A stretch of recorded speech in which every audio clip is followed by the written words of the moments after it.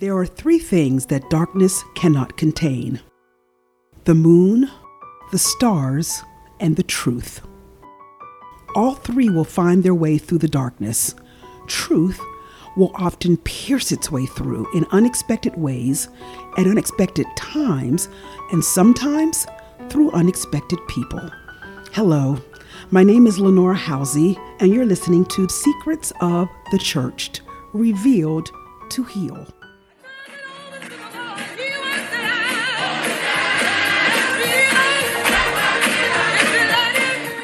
Welcome to the 10th episode of this podcast. Yes, this is our 10th week of sharing, revealing, and hopefully blessing all of you who have been listening to my journey to truth and freedom.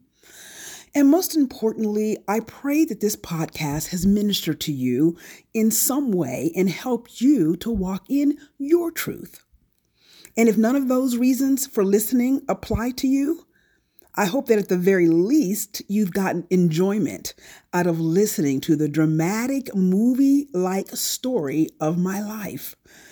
A nice distraction, hopefully, from the monotony of this COVID-19 pandemic that we are living through. So with that, let's continue with my story and with the day that I met my birth mother. January 16th, 1989 is a day that will forever be embedded into my memory. That day, my whole life changed, as did the lives of many others. I am amazed at how so many details of that day are still so fresh in my memory. Here I was, years after wondering, imagining, and even fantasizing about how it would be if or when I came face to face with her. What would be the first thing I'd say? What would she say? And what would I learn about why she even gave me up for adoption? Well, let me tell you, none of what I imagined or fantasized about could have prepared me for what I learned that day and in the many days to come. As my birth mother and I stood in that empty hallway looking at one another in absolute amazement, we did not immediately do as you might have expected. We did not hug each other. We didn't embrace. And neither of us cried, at least not in that moment. Looking back now, 30 years later, I think we both may have actually been in shock. So after reading the first few lines of my letter and realizing that I was her daughter, I remember Marion's hands trembling as she dropped the letter to the floor. Then she grabbed my hands, rubbing them, touching each finger one by one, almost like a mother would examine her newborn baby who she was seeing for the first time. That's what it felt like to me. And for Marion, I guess that must have been what it was like for her. She was seeing her baby for the first time. To this day, to this moment as I speak, I can't imagine how she could have even processed what was happening in that moment. I have tried to put myself in her brain, and I don't know how she even stood upright. Could it be real? Could this really be the baby girl that very few people even knew existed? So after standing there for a minute or so with her hands cupped around mine, I recall Marion asking me, "Are you Rochelle?" It was as if she needed to hear me say those words, not just read them on paper. Hearing them perhaps would make it real.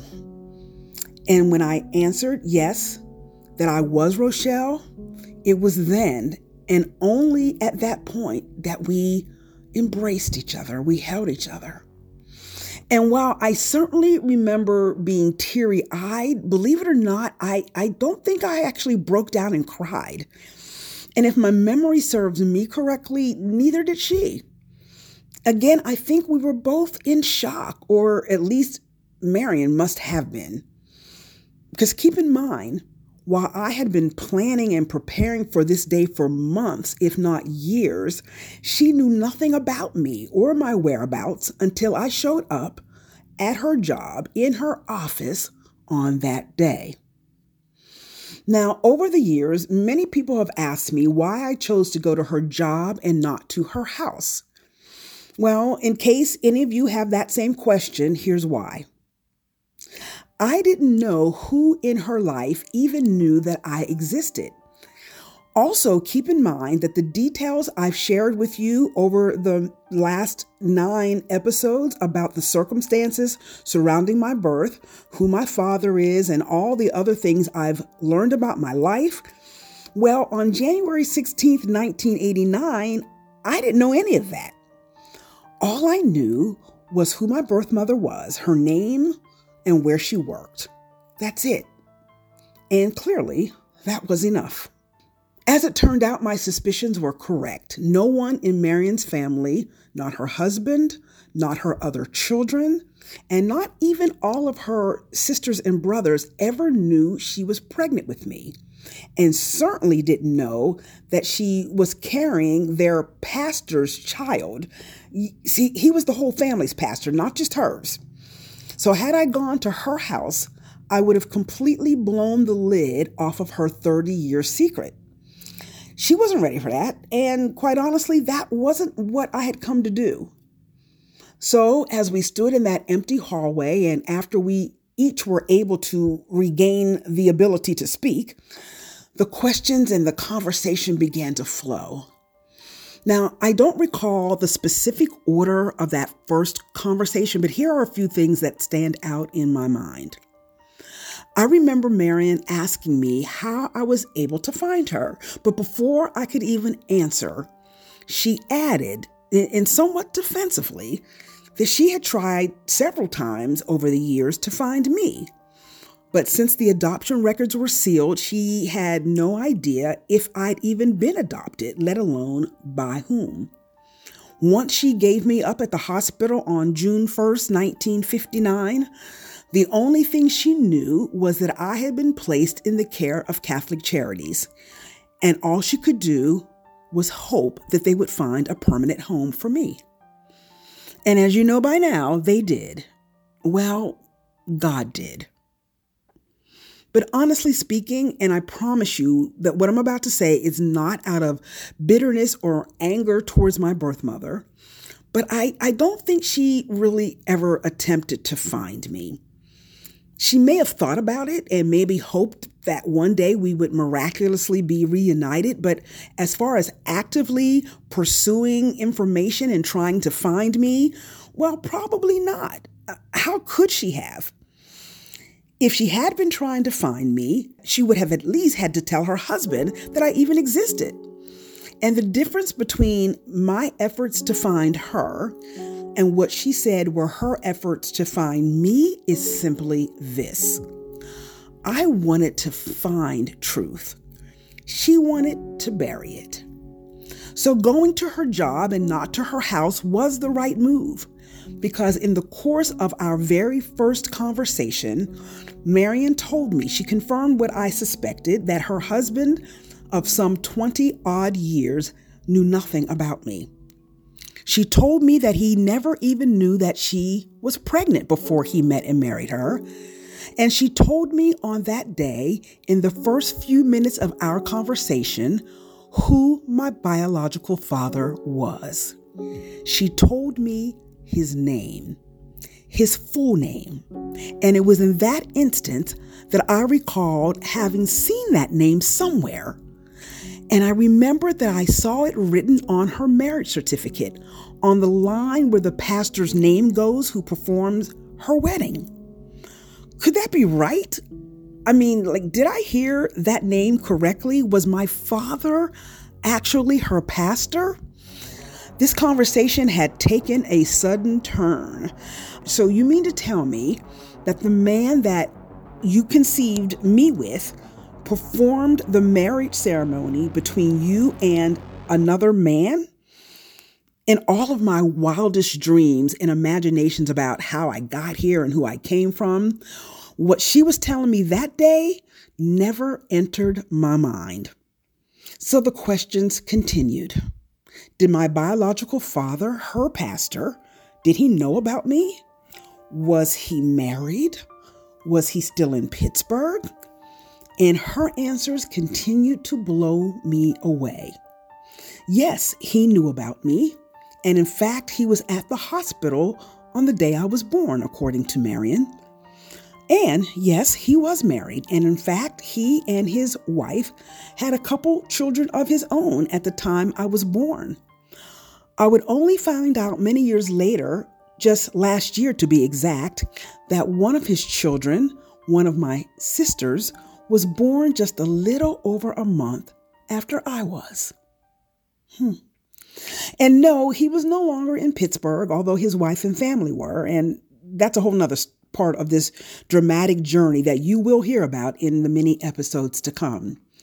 But now back to that Monday morning, back to that hallway where I learned more about myself in 5 minutes than I had known my entire life.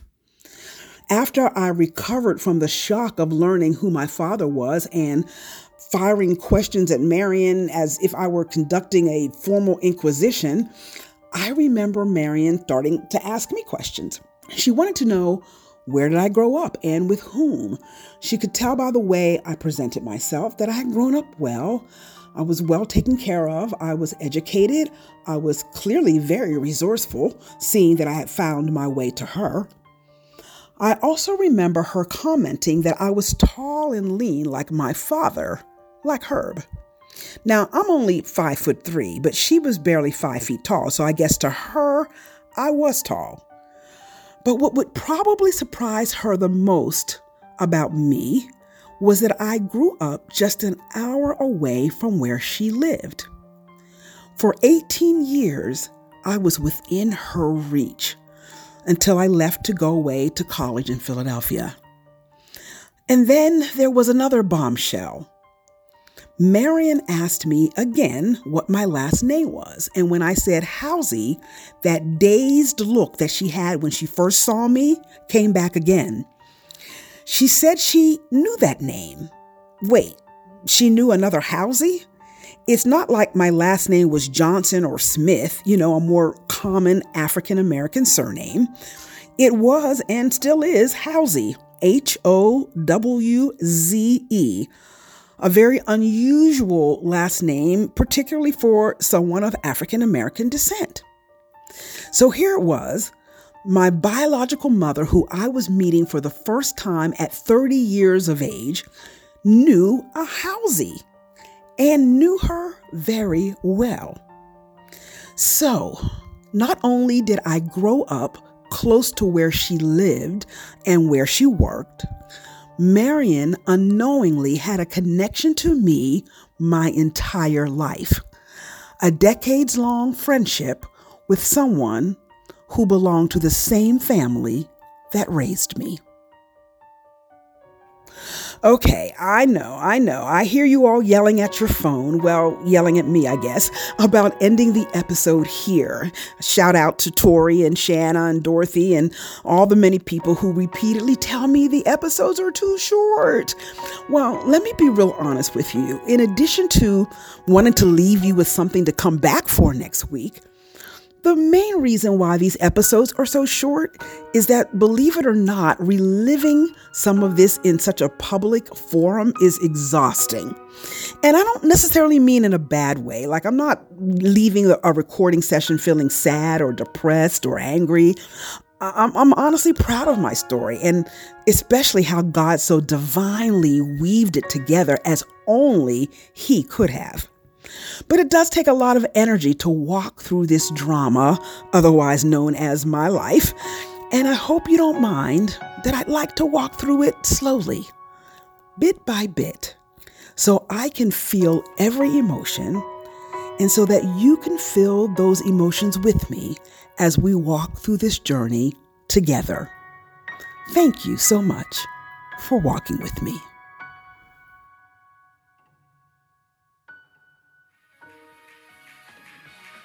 You have been listening to Secrets of the Church, Revealed to Heal, a production of Be Inspired Global Media.